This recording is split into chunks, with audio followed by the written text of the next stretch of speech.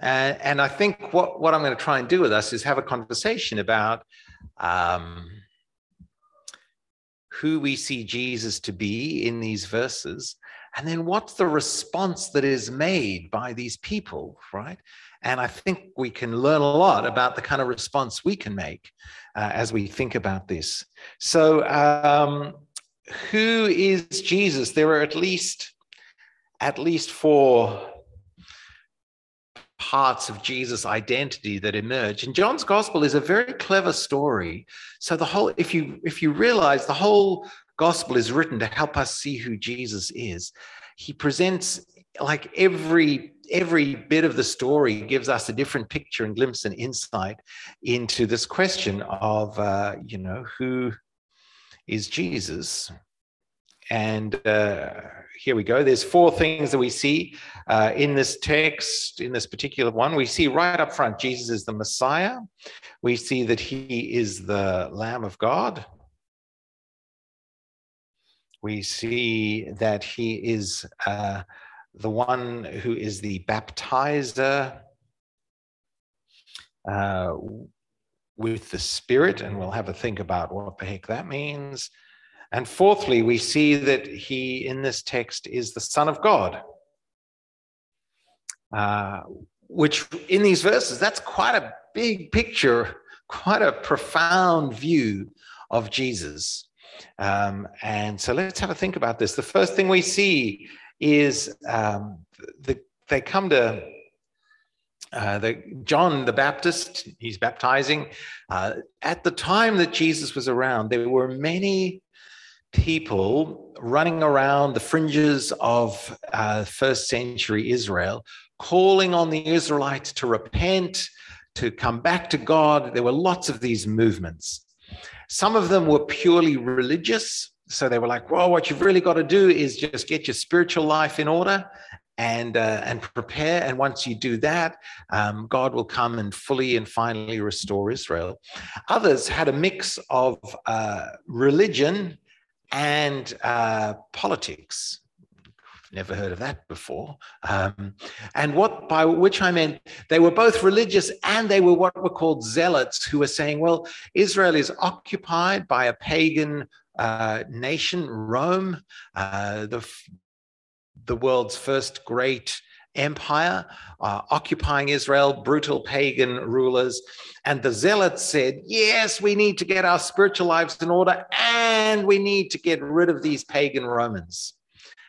They were the first, there were movements called Sicarii, part of the zealots. There was a subgroup called the Sicarii who specialized in sneaking up to Romans and killing them with very sharp knives and then disappearing into the crowds. And they brought terror. They were the original Middle Eastern terrorists. Happy, many of them, to lose their lives to get rid of a foreign. And then you had the leaders of Israel who were sort of trying to do this dance of cohabitation with the Romans, to be faithful to God, if you were religious, but still keep the Romans happy. And then there were others who were just really happy to keep the Romans happy because they got rich by doing it. They had money and power and status because they were connected to the Roman leaders and got all their power in connection with the Romans.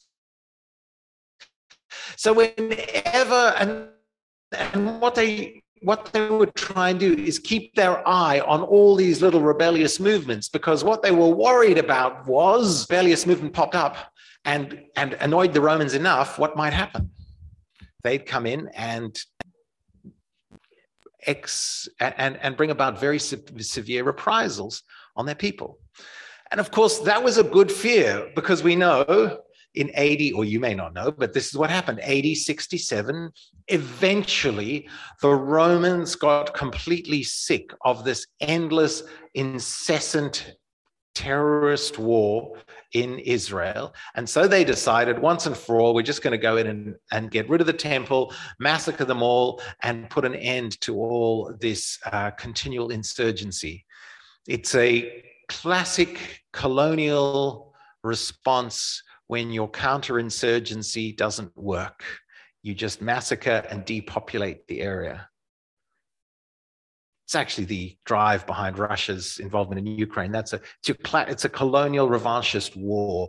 That's what they do. If you've got the power, you do it. You eventually get fed up with cooperating, and you just massacre. And so the Roman leaders are very worried. So John pops up.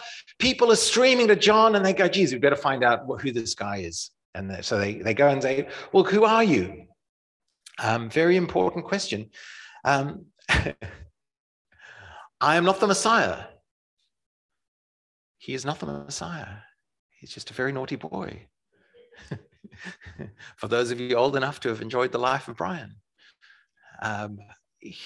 he understood. I'm not the Messiah. I'm not God. I'm not Jesus. I have a very, very limited role. They said, "Then who are you? Are you Elijah?" There was and there still is in Jewish thought, Elijah had just been translated straight up to heaven, and in Jewish and rabbinic thought, still people are waiting for it. Perhaps Elijah's come back. Are you Elijah? He says, "No, I'm not." Are you the prophet? So there's a prophet in like Moses prophesied in the book of Exodus that he might come back to Moses. A prophet like Moses might return to lead Israel into glory. And he says, "No, I'm not that." And then he says, "Well, who are you? Give us an answer. What do you say about yourself?" And he says, "Mate, I'm just here to announce that the one that you've all been waiting for, the true hope of Israel, the true hope of the world is coming." He says in verse 23, "I am the voice of one calling in the wilderness, make straight the way of the Lord."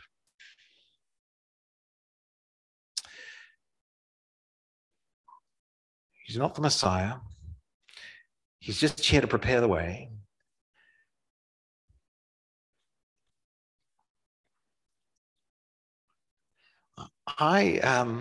So when you go, if we think about in this text, who is Jesus? Well, he's the Messiah. That's what the quote from Isaiah says. And the Messiah is the anointed one, the one who would bring final, full, complete liberation to Israel. And in doing that, in the Jewish worldview of the time, in restoring Israel, bringing Israel out of exile, clearing out the nation of the pagan Romans, is restoring Israel as the center of the world. This would bring about the healing of the nations and the healing of all of reality. So John says, "I'm not the Messiah, but I've come to tell you that the Messiah is here. And I'm not worthy to undo his sandals." So when we start to look at people, I find that John is a very, very, very interesting character, isn't he?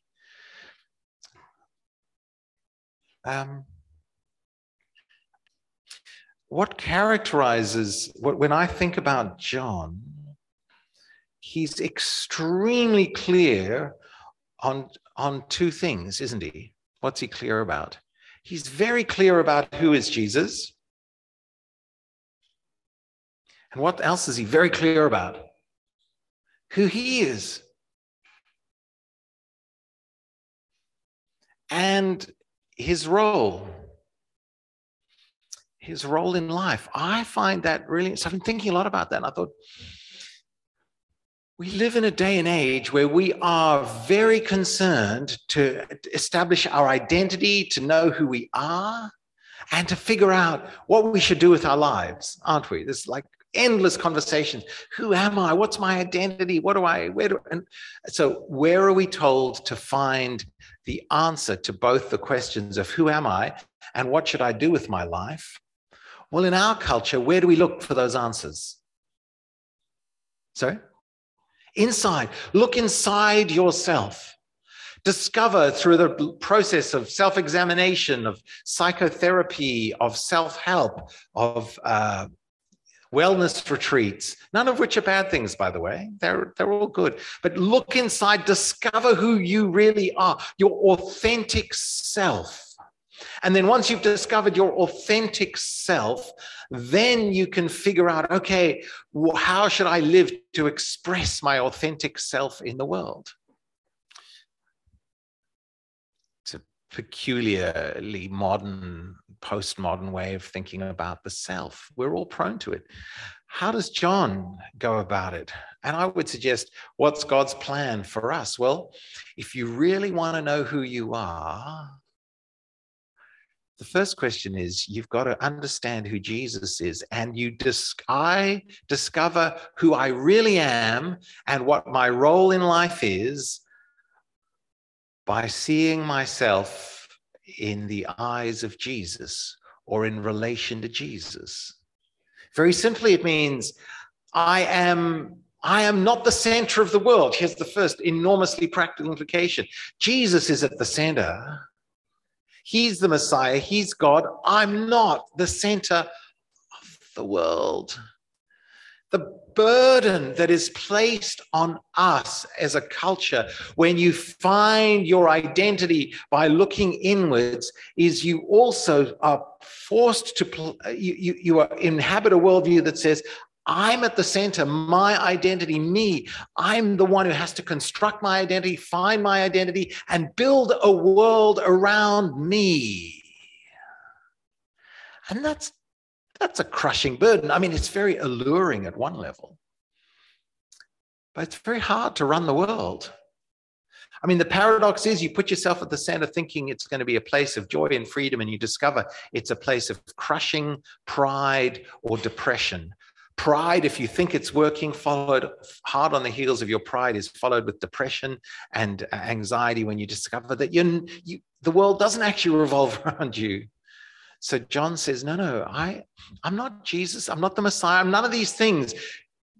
I'll put a slightly psychotherapeutic frame on and I'll say, I'm not going to be defined by your projections and transferences onto me. I'm going to be defined by my relationship with Jesus. I'm going to put a political hat on and say, I'm not going to be used and defined by what you and your interest groups want me to be. I'm just going to be defined by who I am with Jesus. So it's an interesting critique of identity politics understood either politically or psychotherapeutically. Say, no, I'm defined by who I think Jesus is, which is the whole thread of John's gospel. And then John takes a very humble stance. He says, I'm just the voice announcing him, and I'm not really worthy to untie his sandals. I'm just here to tell you that he's coming, man. Get ready, he's coming. Now, of course, the trick with Christianity is we can sometimes present it like, okay, well, in our culture, we're told to look inwards for our sense of identity. And Mark, yeah, you've just convinced me that that doesn't really work. But if I look to Jesus and I find my identity in Jesus, then life's going to be great for me, isn't it? Yes. If you take a stance of humility and you yield your life to Jesus and you make him the center, isn't your life going to be fantastic? I mean, doesn't John's gospel promise that you'll have life in his name? Well, how did John the Baptist's life end? Yeah, he lost his head for Jesus. I mean, that's interesting, isn't it?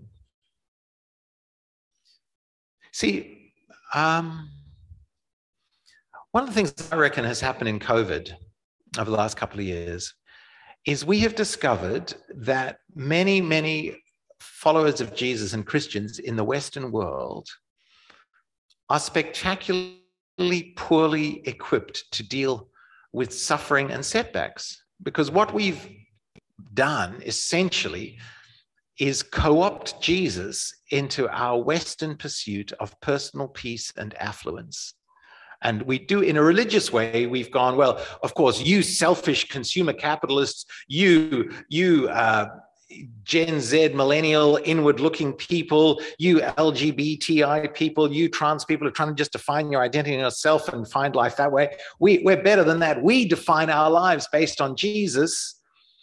But underneath it, there's been a dynamic that still goes, if I have a right relation with Jesus, then my life will be great.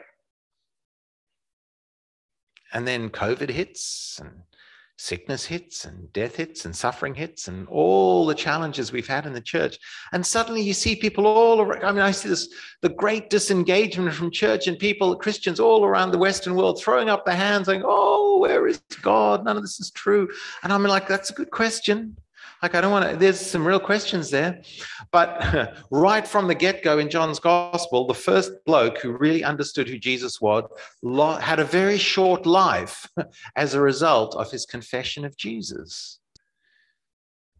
Isn't that encouraging? But you go, so here's the question then. Do you think John the Baptist's life was better off with Jesus or without Jesus? Imagine if you had a parallel universe, and when the blokes had come to John and said, "Who are you?" he could have just gone, "Mate, I'm just here leading a political movement. What do you reckon?"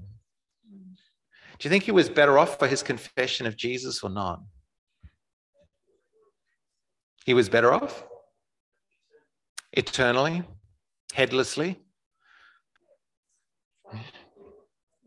Sudden, quick, and over. I guess there is that. The original suicide preacher.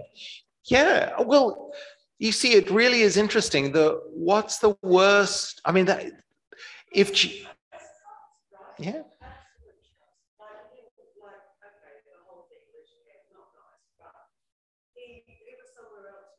Yeah. Yeah.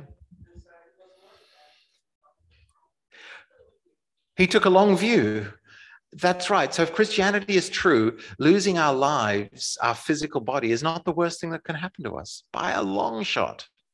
It's not a great, like, I'm not suggesting, by the way, that we all go out and pursue martyrdom as a short circuit into heaven. Like, Christianity doesn't encourage that. I mean, it happens to people of faith, and around the world today, there are people losing their faith in all parts of the world. I mean, northern Nigeria, for example, there are people losing their faith on a weekly basis, losing their lives on the basis of their faith in Jesus, I mean to say. So it happens. Don't go pursuing it. But suffering, sickness, and death are not the eradication or the sign of failure in your judgment of who Jesus is. It's important. I always say to folk, well, anyway, no, that's another whole sermon on suffering, which we won't get into. It's just important. You see, and that's John. Like, no, I'm here to point to Jesus. My life is defined by understanding who Jesus is, understanding who I am, and understanding what my job in the world is. Okay. And then he goes on, the text goes on. There are wonderful, wonderful descriptions of Jesus. He's the Lamb of God who takes away the sins of the world. That's a big call, hey?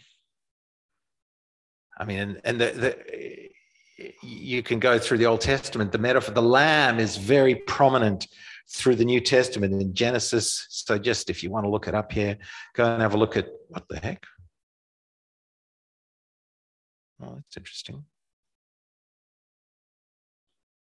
Genesis 22, Isaiah 53 are key texts. And then obviously Exodus. I don't know what's going on. Exodus 12. Jesus is the Lamb of God. And he takes away the sin of the world. Because here's the thing.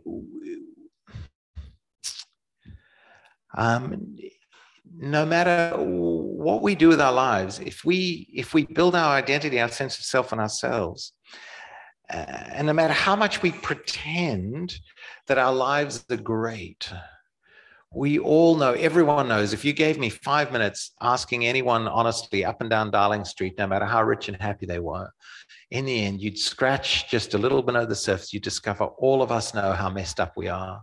And we struggle with shame and with guilt and with sin. It's everywhere.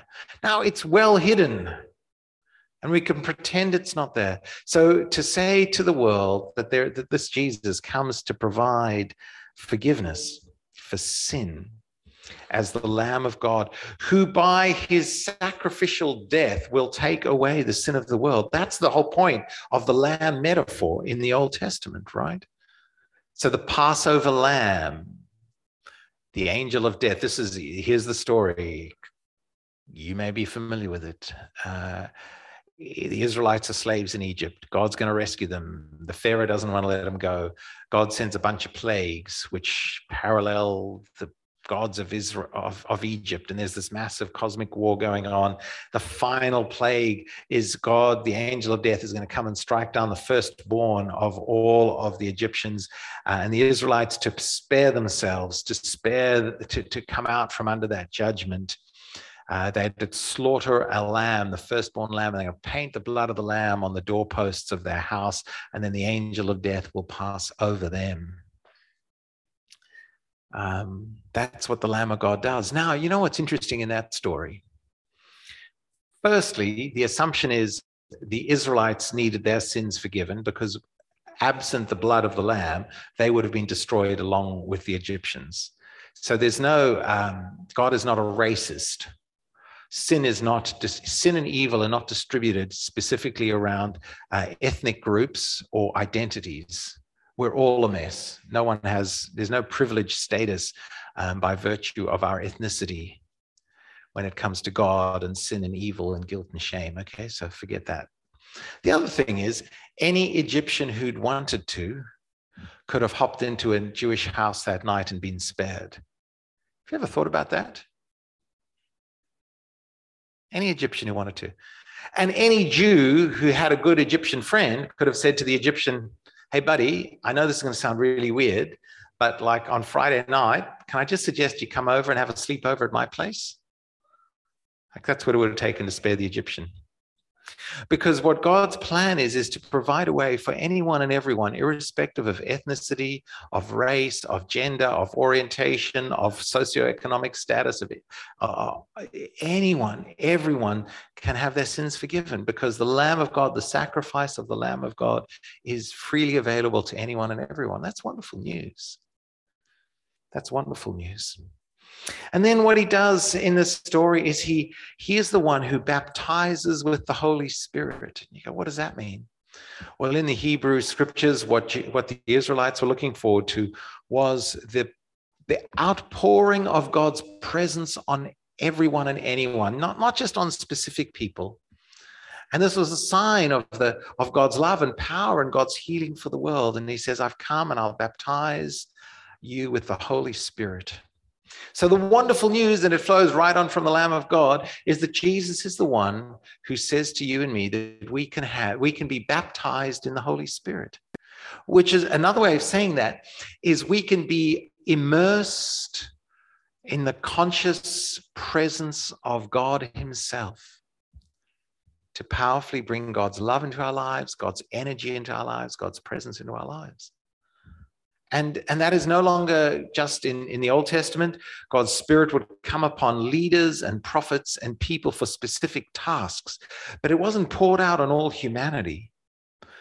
And there was a promise in Joel that at the end of time, God would pour his Spirit out on young and old, on women and on men, the pouring out for everyone and anyone. Yes, God is with us. So Jesus brings to us the universal availability of the intimate, powerful presence of God, because our sins have been forgiven. And he's come to heal and restore all of reality. And then it says at the end, he's the Son of God. He's God himself, uniquely connected to God. So when we encounter Jesus, we encounter God himself in the second person of the Trinity. And if you want to think about what the Trinity is like, you've got to go online and have a listen to the talk of 2 Sundays ago. We'll talk more about that.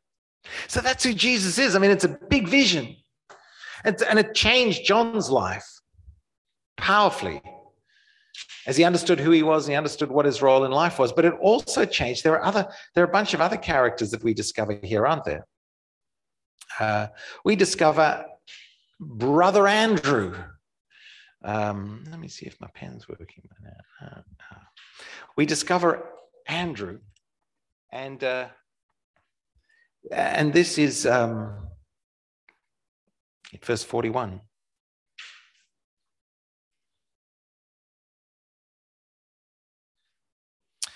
John's there with a couple of his disciples. He sees Jesus. He says, look, the Lamb of God. The two disciples heard him say this. They followed Jesus.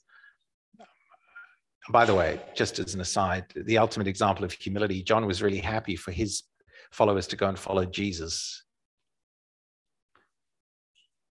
Like, that's interesting, isn't it? That's so countercultural, because your followers were your economic and your political survival. That was your wealth. That was your sign of success. He goes, no, it's not about me. Go follow them. So they go off and follow Jesus. Turning around, Jesus sees them and says, what do you want? What do you want? And they said, Rabbi, where are you staying? He said, come, you'll see. So they went and saw where he was staying, and they spent that day with him. It was about 4 PM. And then Andrew, Simon Peter's brother, was one of the two who'd heard what John had said and who had followed Jesus. So good old Andrew is a follower. And look at verse 31. The first thing Andrew did was to find his brother Simon and tell him, we have found the Messiah. So John says, understand who Jesus is, great big vision of Jesus. You'll understand yourself, you'll understand your purpose in life. To illustrate exactly the implications of that in the story, first follower of Jesus, Andrew sees Jesus as the Messiah. He understands who Jesus is. He understands himself. He understands what's the very next thing he should do. He goes and grabs his brother and goes, dude, I've just found the Messiah. Come, check him out. Okay, so what does that mean for you and for me? If we understand who Jesus really is, we're going to want to go to everybody we're connected with and say, hey, come check out Jesus. We have found the one who will fulfill all our hopes and our longings. We've found the one who will bring us healing. We found the one who will forgive our sins. We found the one who's going to give us life. We found the one who can deal with our shame and our guilt and our messed up, broken world. Come, check out Jesus. How's that working for you? How you get, and it's not an arrogant thing. You see, there's a danger in the church that we go, well, we have the truth, and look how good I am, and if you followed, you could become like me. You go, no. I am, Andrew is just an ordinary Jewish bloke who goes, I've met the Messiah. Now, if that's true, that Jesus is the Messiah, man, everyone needs to know, and I'm going to start with those closest to me. So I think one of the challenges for us is that we have a subtle deal with our culture. The deal is this: I don't mind how religious you are and what you think about Jesus, as long as you don't try and convert me. Believe what you like. That's awesome. Just don't push it down my throat. In Islam, there's a concept called dhimmitude. And dhimmitude is an arrangement that in an Islamic-controlled society, non-Muslims can live in that society in a position of dhimmitude where you have a diminished place. You are not allowed to speak out against Islam. You have to pay a tax. Your houses have to be at a lower level than the houses of the Muslims around you. You can inhabit and indwell the Muslim culture, but as a second-class citizen.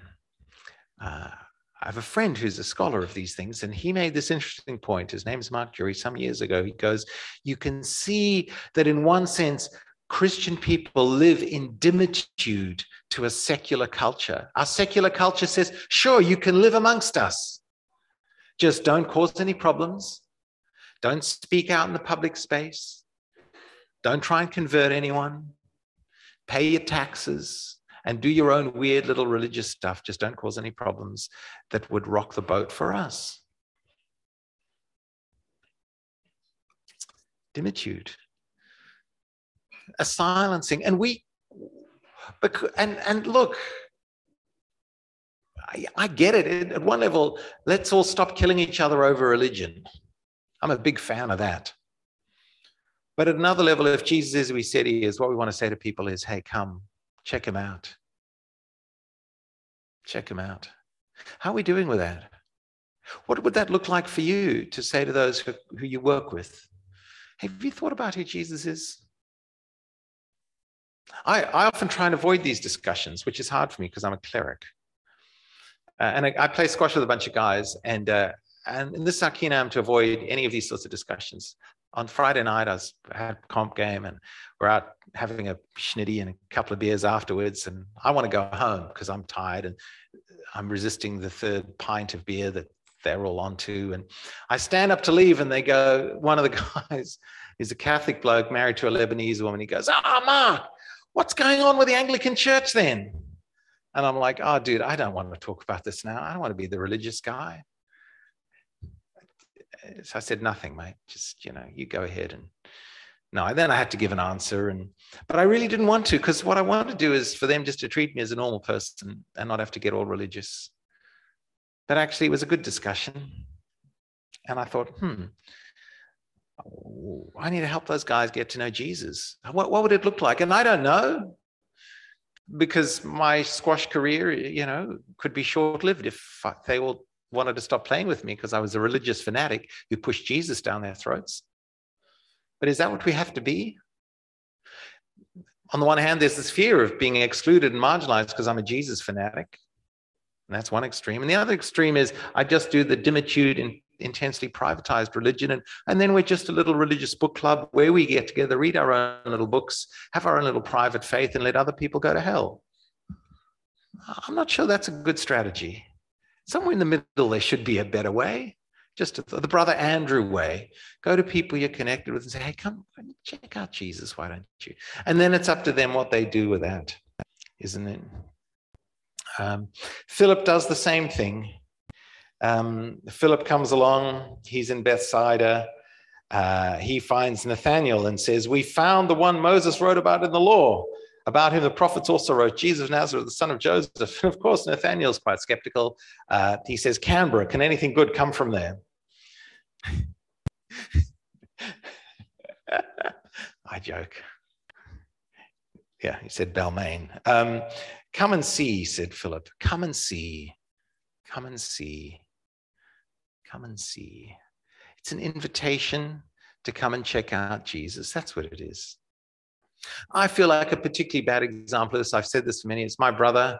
I prayed for my brother, and we had long religious discussions for many, many years, and then he became a Muslim. So I say it's easy to feel like a complete failure.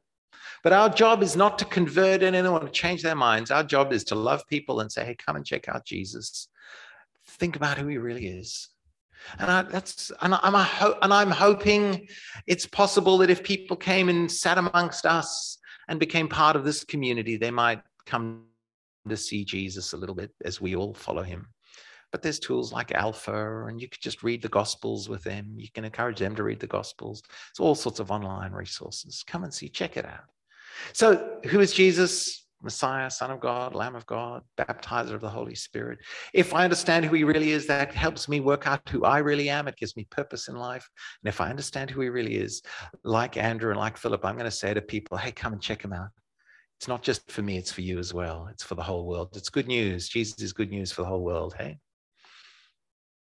And all God's people said, amen. Lord Jesus, thank you that you love us so much, that you are all these things, and that you've grabbed hold of our lives and our hearts. Help us to be women and men who help others come to check out who you are and perhaps find life in your name as we have. Amen.